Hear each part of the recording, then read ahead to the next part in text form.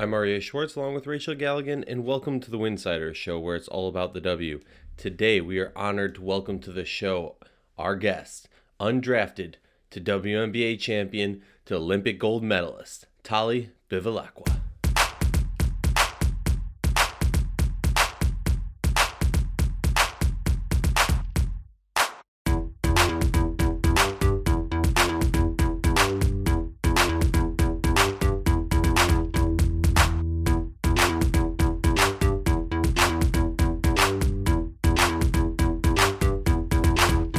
If you like our show, please consider joining our Patreon community, patreon.com/Winsider. For less than a cup of coffee a month, you can directly show support for the hard work we do covering the W. And don't forget to see our amazing staff's written content over at winsider.com.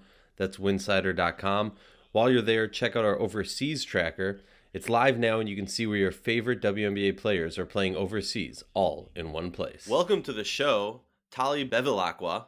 Your career is an amazing story. You were undrafted, and you end up not just making a team, but winning a WNBA ring and an Olympic medal. Tell us about your basketball journey from the start. How did this begin? Oh, wow. How far back do we want to go here? That's the question. Well, I grew up in a very small country town in Australia, population of about 4.5, 5,000 people. And my dad was a farmer, mum was a housewife. And they just, basically allowed me to do everything that I wanted, which basically included playing every sport that was on offer. And I'll forward it a little bit, but I decided to pursue basketball kind of around the age of 15. That was like the sport that really took over at that age and dominated. And from there, it just kind of escalated. Went from just playing as a kid to then playing in the senior ranks in Australia, and from there, my agent tested the waters, sent the old VCR out to all the teams, and got a bite in '98 with the Cleveland Rockers. And it's just been a snowball effect, and it hasn't happened. The funny thing with my career is, like, it didn't happen at an early age for me. So I didn't come to the WNBA until I was 25. So it was a bit of a slow process because I wasn't really a big name. It took a little while for me to establish myself back in Australia in the WNBL.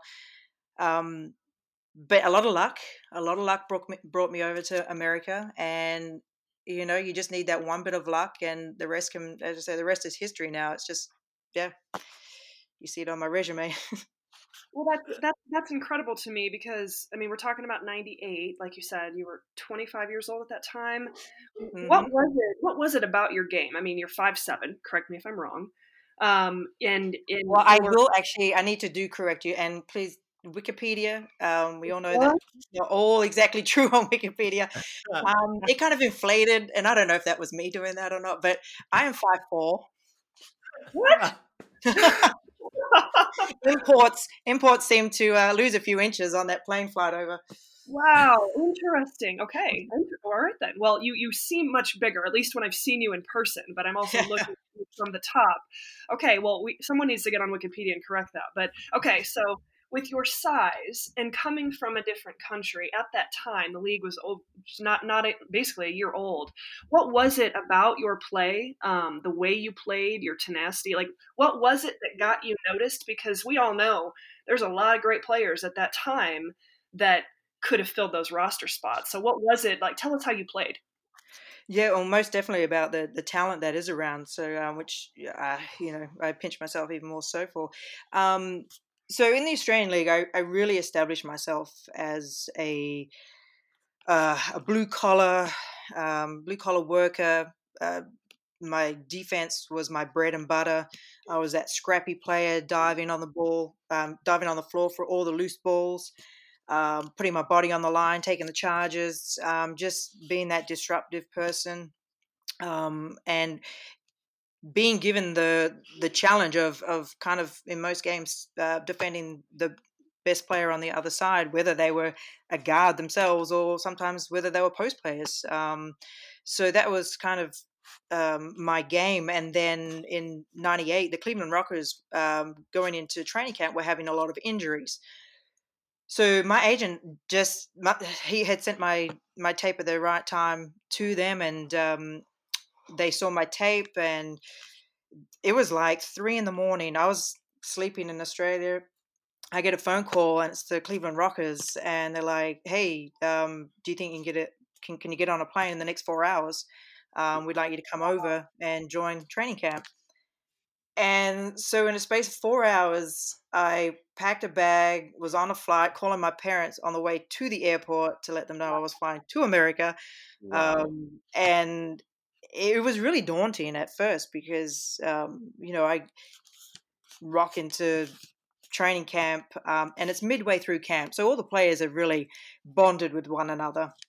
And, they all have their little groups and stuff. So, I walk into the gym and you just feel every set of eyes on you, kind of sussing you out. And so that was kind of really daunting, but it didn't take long for me to settle down and get to know everybody. And, I did enough to keep my spot for the start of the season. And then obviously once players got over injuries and started to come back in, they had to make some tough decisions. I won't go into it too much, but I was told I'd done enough to retain my spot for the season, but somehow that got flipped around, and the next thing I was being told that I was getting let go. So I was really kind of thrown by that, and put a real bad taste in my mouth about the WNBA at that stage. And so I didn't come back in '99, but there were a few teams in 2000, the Miami Soul, Portland Fire, and the Indiana Fever, all were starting up in 2000. So I decided to come over and give it another shot and attend the training camps of two of those three teams. It wasn't the Indiana Fever, it was Miami and Portland. And it was my defensive intensity and the tenacity that really caught the eye of the coaches. So the Portland Fire coach was Linda Hargrove, and she coached a player by the name of Debbie Black. I'm sure you've heard that name. Oh yeah. No, I know. And so because I reminded her of Debbie Black, that was my in. So that got me 3 years there with Portland. Wow. Wow, and it's cool. I want to do. I do want to take it back. I mean, we're talking about franchises that don't exist anymore, with the Cleveland Rockers, the Portland Fire, Miami. Obviously, you spent the most time with Portland, but kind of what were those franchises like at the time? For maybe even the modern day WNBA fan who's new to the league, can you give us a glimpse of what those were like? Oh, sure. I mean, in Portland, it was great. We had established, by the end of the third year, we had established a very solid fan base, which is why it was extremely surprising, shocking, when we woke up to a message one day to say that the team had folded. Like, it came out of nowhere. Wow. When you kind of dig into it a little bit, you find out it's probably a lot more to do with politics than anything, because there was Clyde Drexler and another business, a local businessman in the area that were wanting to buy the team out, but I guess they couldn't come to any agreement with Mr. Allen.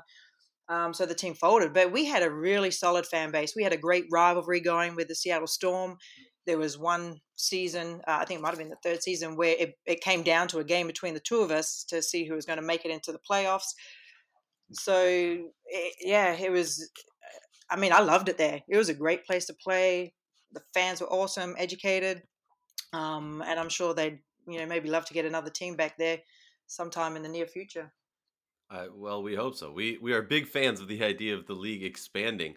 But Mm. from there, you go to joining the Seattle Storm. You kind of skip, hopped, and jumped a little bit over. Actually, you changed rivalries. We'll not get into that. But in 2003, 2004, you're on the Storm, winning a ring in 2004. And I got to know what that was like, because that was one of the most well-known historic teams in WNBA history. The likes of Lauren Jackson, Sue Bird, Betty Lennox. Like, this was a very well-known, famous team. What was that like to be on that team and with those players? I mean, I assume you kind of had a relationship with Lauren from being overseas, but talk to us. Well, I mean, just even listening to you talk about it just then just sends chills down my spine. I can close my eyes and go back to it like it was yesterday. That's how it has just stayed with me. It was phenomenal. I mean, the euphoria, obviously, with winning the championship, but I mean, it wasn't easy because we had such a the group we had was really interesting because we had Betty Lennox in there. You had a lot of personalities, but the one great thing about that group, and I will say that 2004 will go down as my all-time favorite year in my career because we had so much fun as a group, not just on the court playing, but off the court. It was one where you didn't have to force any team activities. You put a text out with barbecuing on the top of the rooftop. Everybody was there. Like it just worked. And even if there were some issues, there was always somebody to like take care of it. So that was unique with that group, and we all understood our roles in the team. So I'd come from being a starter with the Portland Fire to now being Sue's backup, and I sometimes get asked about that. How was it? And on one hand, it was really easy because, I mean, let's face it, Sue played 30 plus minutes a game, so I was going on in spurts to give her a rest. But on the other hand, it was, I had a lot of pride, and so it was quite hard because I didn't want the level of play to drop when Sue went off the floor. So I put a lot of pressure on myself to be like, hey, when it's my turn out there, I'm going to maintain it. Sue's established it, put us in a great spot. I'm not going to let that, be taken away. So, I felt also there was a lot of pressure with that. And I can't tell you how I felt, how my stomach dropped when she went down in that semi-final against the Minnesota Lynx with the broken nose. I had to play out the rest of the game. And I don't know whether my legs had played more than 15 minutes a game and, over 2003, 2004. So the lactic acid buildup was phenomenal. It was, as you said, the names that you mentioned are very, very fortunate. And I don't think it would have happened had we not had the chemistry off the floor as well as on. It just seemed to click with that group.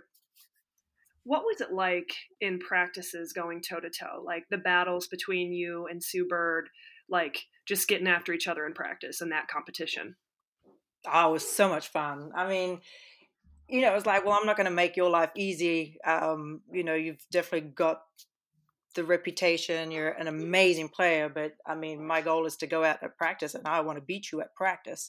Which to me in my head, it's like, well, that's just making you better. And it's definitely making me better as a player. She's like the smartest person that I know in terms of just her knowledge of the game and reading the plays.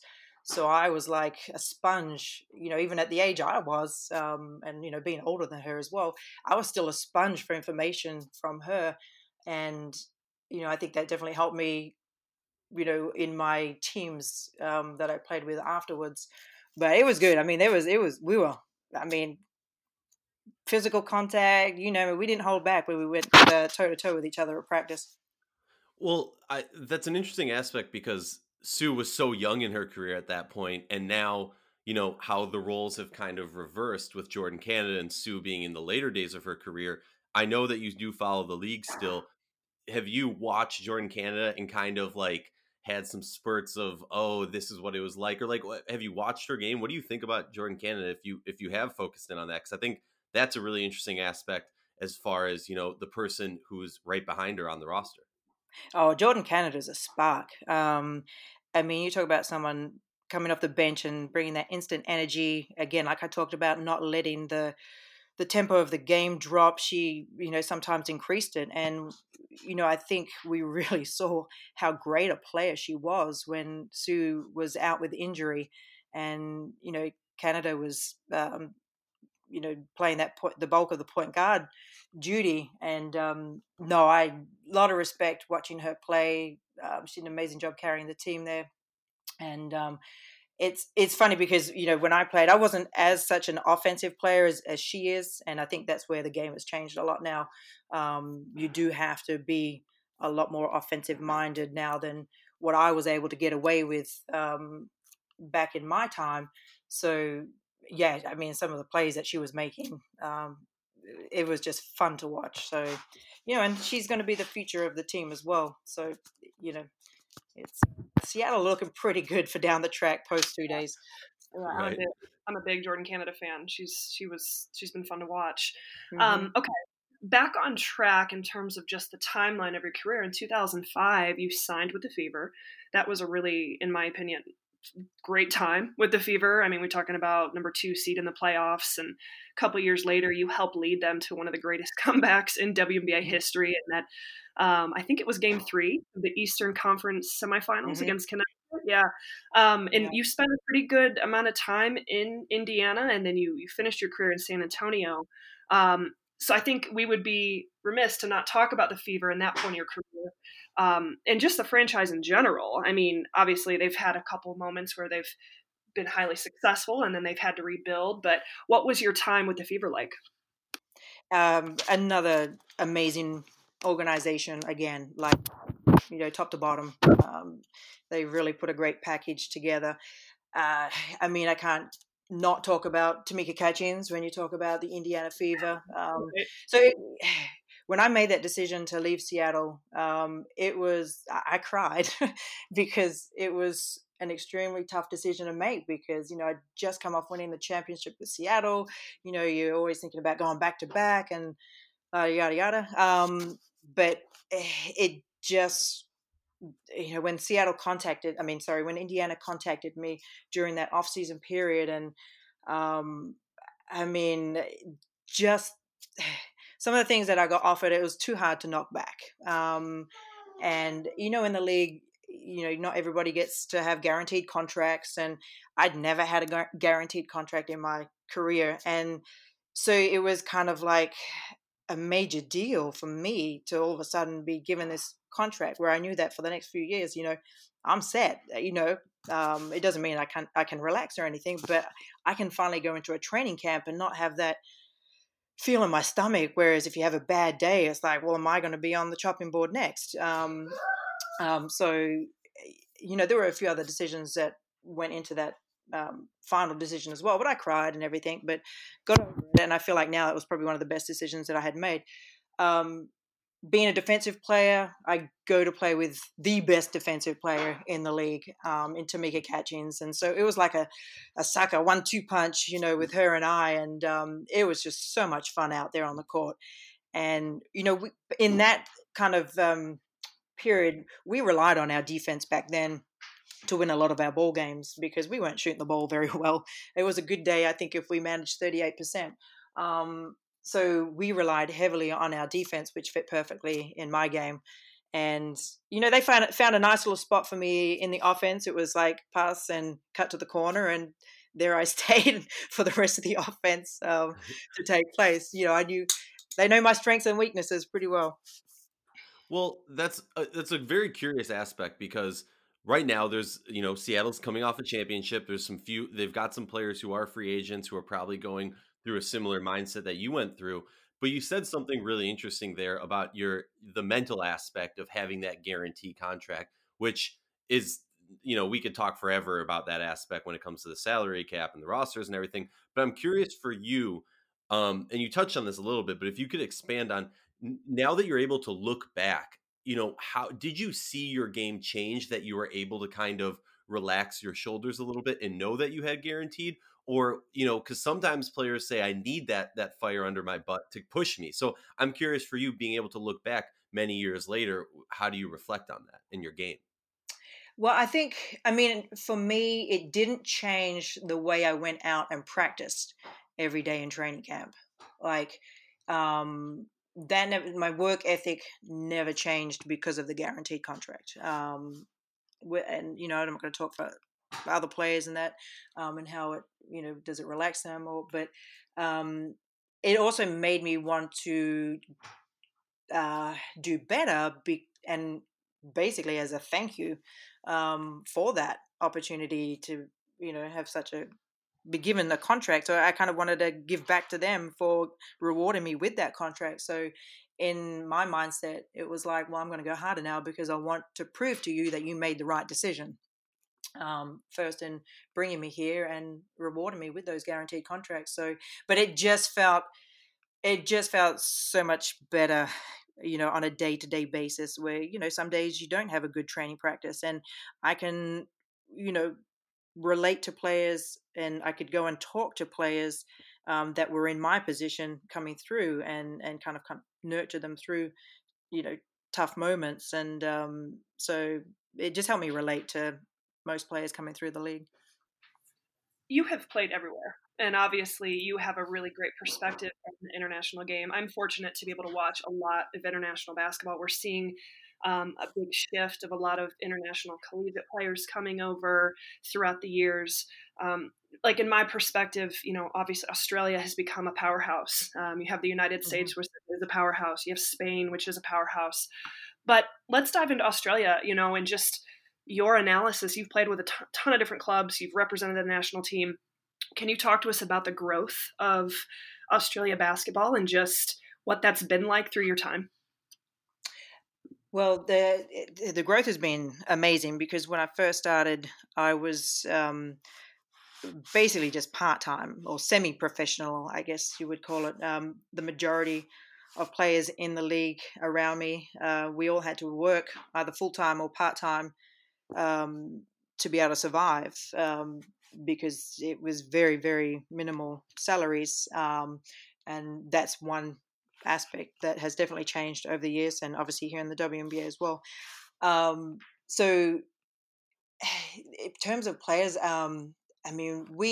Australia has been so successful because collectively we have to be so as one collectively as a group to succeed. There is so much talent here in America, and we can't compete one for one with in terms of like athletic ability. Not saying we don't have that, but there's so much here, and so much talent. So we're like a puzzle, I guess. We all make a piece of the puzzle, fit together, and we make it work. We will, along the way, we've had our superstars. First, Michelle Timms kind of was the player that led the way initially, and then Lauren Jackson came on the scene. And so we've always been able to have like a superstar to then put personnel around them to make it work. And we are very fundamentally sound players. The fundamentals are hammered into you at a very young age. Your ball handling skills, just defense, just the concepts of things. So we're very sound in that regard, and I think that is why and we're very tough. We never give up. We're very tough. Like, you get in our face, we'll get in your face. But obviously all within the rules of the game. But, we just don't give up. And I think that has really enabled us to maintain our top. We were number 2 there for a while. We have, I think, maybe dropped in the last few years, a couple of places, but we're still up there in that top 5 range. And now you're looking at this Cambridge being that player now that the team is being revolved around as that superstar player. And the Australians have probably filled the WNBA with the most number of foreign players in the league. And so you can see that coaches are looking to Australians to bring over here, because we are also very coachable, and we'll just basically, you tell us what to do, we'll do it. We work hard, and we have a good reputation. Well, you've touched on this, and it was a perfect segue into my next question. I want you to help us compare and contrast the W and the Australian League. What are the big differences? Why have we seen so many players excel and then excel at the W? Like, the first thing when I think of an Australian player, and maybe I'm wrong about this, when I think of the Australian League, I keep hearing physicality. When I think of Australian players, though, I always think they shoot lights out. I mean, I Liz is a shooter, Lauren Jackson can shoot, and Sammy Wickham, like every player who comes over, I feel like has that shooting ability just like in their veins. Compare and contrast, educate us, please. No, I mean, that's right. We, I think, there's Beck Allen, I think, with New York, like good 3-point shooter. I think we have differences, but we are very similar as well. And I think that's why we find it very, I don't mean easy as in it's so easy to come over here to America and play, but it's easy to transition from going from Australia into the WNBA, because we feel it's fairly close to our style of play. And the teams are always looking for role players, and like you said, we have great shooters. So, Sammy Wickham, I mean, how awesome. I mean, we're claiming her now, just so you know. we claim her. She is an Australian citizen now. So, but, you talk about her game, a pure shooter. And so, when Seattle needs some baskets, I mean, you talk about instant offense. But let me take it back to the great Sandy Brondello, Phoenix Mercury coach, who is also the coach of the Australian Opals. To me, Sandy was one of the most purest, and her game was basically revolved around her jump shot. Not so much a 3-point shot, but her jump shot. Just coming down in transition, that mid-range jump shot. So it's all started with her, but we all kind of have a strength that we just use that. And I always tell the young players coming through, it's like, what's your strength, and really embolden that strength and make that stand out. And I feel like shooting is a very big strength now coming through the ranks and into the WNBA from the Australian players. Oh yeah, especially with the wave of change that we've seen in regards to style of play. Maybe that has to do a little bit with the shot clock change, with the reset to 14 seconds and all. The But game is a lot quicker now, isn't it? oh yeah, oh man, and like honestly, watching some of these Australians play, it seems like they're already ahead of that. Talk to me a little bit about how you've seen the WNBA grow over the years, and I'm actually curious hearing you talk about the comparison of the W and the Australian League. Do you feel that the modern league, and maybe this is a little bit too hard of a question or too long-winded, but do you feel that like the growth of the W has made it easier for Australian players to come over because of that element of shooting? Oh, for sure. It's created definitely a lot more opportunity for Australian players to come out and get a chance. And the growth of the WNBA, because like I said, I've been since '98 playing, so I had 14 seasons in it, and every year just something new was added, a new element was added to the league, and now the possibilities just seem to be endless now for the league. You've got more players and the union now being able to contribute to like what with the unions, and that asking for things that wish we had a few years ago. But there's that. I'm just trying to find the words to phrase it here for you. But there's more possibilities for individuals off the floor because of the success of the WNBA. Sponsorships, individual sponsorships, because of the media visibility.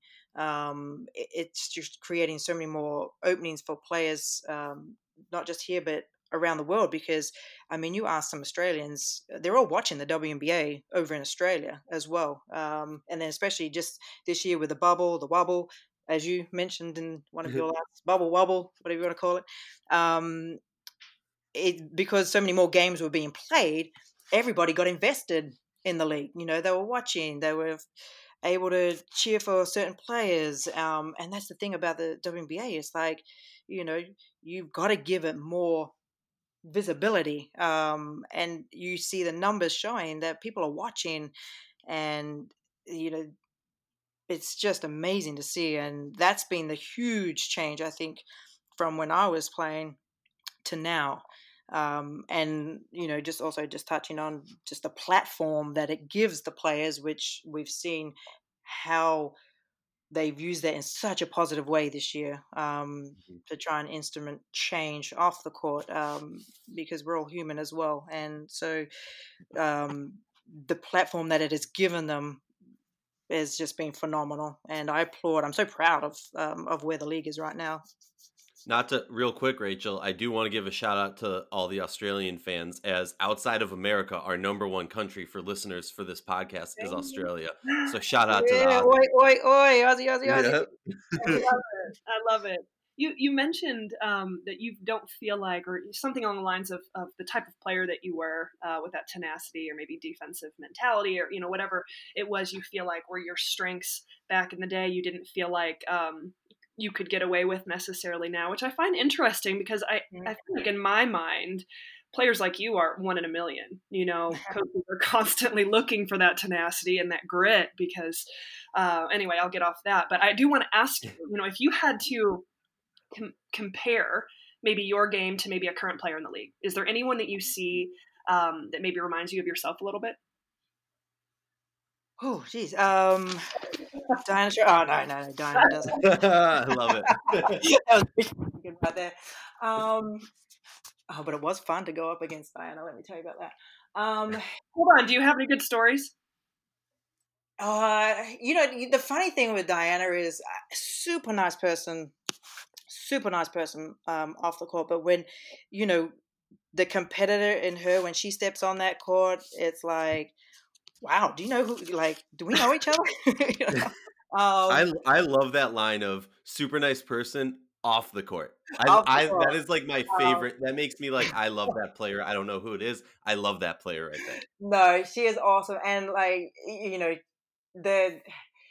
would actually get the jobs up, quite a few of the times to defend her. And she didn't hold back. I didn't hold back. Had to watch the elbows every now and then. But that's the beauty of the game. It's like we can all know each other and be friends with each other off the court, but the competitiveness, once you step on, it's like, I don't know you. And we just go at it. Which is also with, that unique situation with them all being together in the Wubble. The play that we saw was some of the best basketball, to be honest. And yet then they go off and they see each other in the foyer of their hotels or whatever, and we'll go and have a drink together or something. Crazy. Yeah. Now I've forgotten what we were talking about before that. There's so many tangents we can kind of go off. Right. Well, a player. Players. Who do I don't know, because I really do feel that most point guards in this league now have very much a more offensive mind. There are players I could say, they have that similarity in defense, but to be honest, I really feel like they just all have more of an offensive mind than what I did. And I think you touched on it earlier when we talked about the shot clock and how that made the game speed up. And, one of the aspects of the game today that I feel is so important and is utilized so much more maybe than when I played, and I wasn't very good at it, is the pick and roll. Mm-hmm. Like, as a guard now, you have to be very good at, using the pick and roll and being able to read the defense so quickly and be able to make plays off that to not just create for yourself, but obviously then to open up for others. And I feel like, as the ball handler these days, you've got to be on top of the pick and roll game. What advice would you give to, and I'm going to switch it up. I love asking this question because it just gives insight to that next generation, whether that would be people who striving to be a coach, striving to be a player, a collegiate player in the WNBA. I want to ask it for my young international players all over the world. What advice would you give a young player who had aspirations of making it to the next level, whether it would be the college game or even the WNBA? Well, first of all, I would say, be yourself. Don't go out there and try, you're at a tryout or something like that, and don't try and be someone that you're not. Go out there and be yourself. I touched on it before, knowing your strengths and weaknesses and making those strengths shine. It doesn't mean you don't work on those weaknesses. Obviously, you need to, but you need to just show what your strengths are and let it shine. And don't be afraid to do that. It's all, for me, it's like quality over quantity as well, in terms of when you go out and practice, whether it's by yourself or sometimes with a team. It's like, every single thing you do, you've got to do it at the highest level that you can. Like, you don't go out there and practice something at 50%, because that's not going to transfer into the game. You have to go out there and practice like it is a game. And that makes it a lot easier than to transfer it into the game. And that'll have you ready, prepared. So, when you're called, you're ready to go. But I see too many players, sometimes kind of coasting a little bit of practice in that, and you go watch film, and film doesn't lie, and you see you do those you have those traits in the game. And so what I would tell young players is like, every single thing that you do it at 100%, because if you're not, then that means you're not getting better, and somebody else is. So it's like, how hungry are you?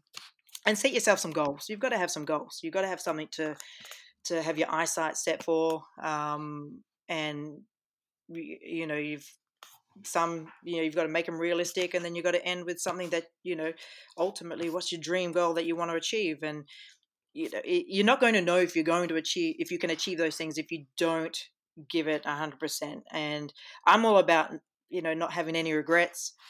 This may not have worked out for me, but I was always going to give it my best chance to see if it could. And I know that only a small percentage of players in the world get this opportunity. So yeah, there is a strong chance that you may not make it. But how will you know if you don't give it a go?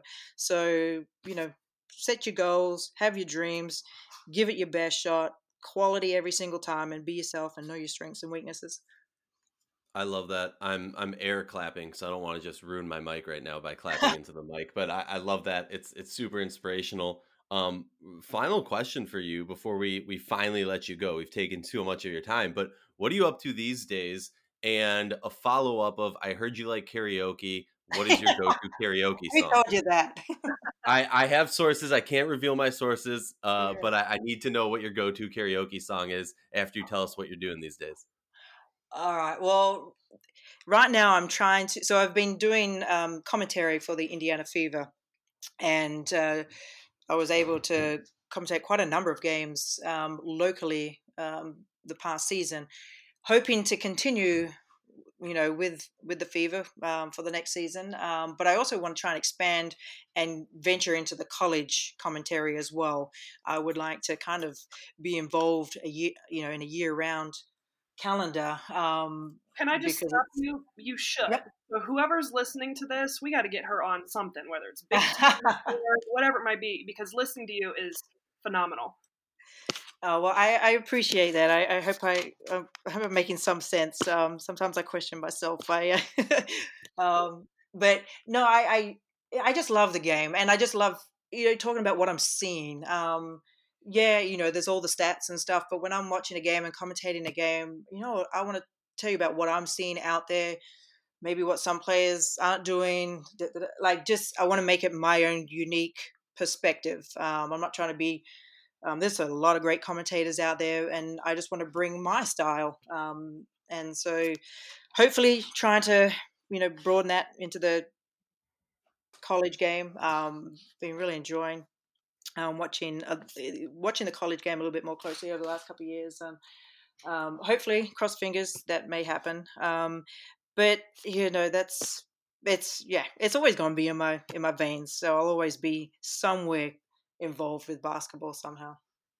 Oh, and now going to my karaoke song. Yeah, there we go. You almost tried to get away with it. We Belong by Pat Benatar. That's kind of a nice one there. That's a good one. After watching the Pitch Perfect with Amy, for Amy in the show, belting it out, the Australian actress. And that was her name in the show. I just want that noted. I would never say that. So that's my latest karaoke song. It used to be Tina Turner, Rollin'. Okay. Yeah.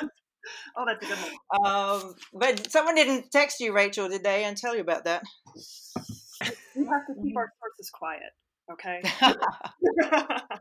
But no, you know what? I'm all about having fun, and I am the worst singer, I will tell you. I am tone deaf, but I will still get up there and have fun. It actually says it on your Wikipedia page. That I'm tone deaf, or that I like karaoke? That you like karaoke. You can add that part on there, and while you're at it, change my height. Okay.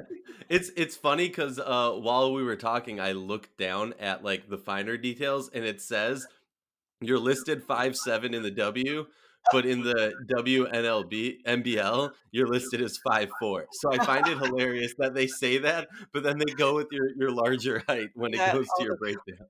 the funniest was when I was in Portland. They would actually call me out in centimeters, which I think messed everybody up. And so it was like at 165 centimeters. That's People would be like, amazing. what? Was there? I just need to ask this one question. Like, was there a point where somebody said like, "We're gonna write you down as 5'7"? No one even like questioned it, which is so weird. I was like, okay, 5'7". I'm sure probably talk behind my back about it, but no one questioned it or corrected it. Even though every year we get all that done, height, weight. But anyway, I'm rolling with it. rolling. Well, with it would it. also happen, in Australia as well. We'd get imports in, and we would expect, a 6'1" player, and they'd come in at 5'9". So it kind of like worked up both ways. Oh wow, that's a cool, interesting aspect. Well, we're so thankful for your time and for joining us and educating us on a plethora of topics. We hope to have you back on the pod at some point during the season so we can break down some game tape with you. I would But thank you love so to. much. Yes, that would be That awesome. would it would be an honor for us. Well, thank you so much, and I hope you have a great day and are able to accomplish all your needs. Thank you very much. I appreciate you guys having me on. Have a great one. Cheers.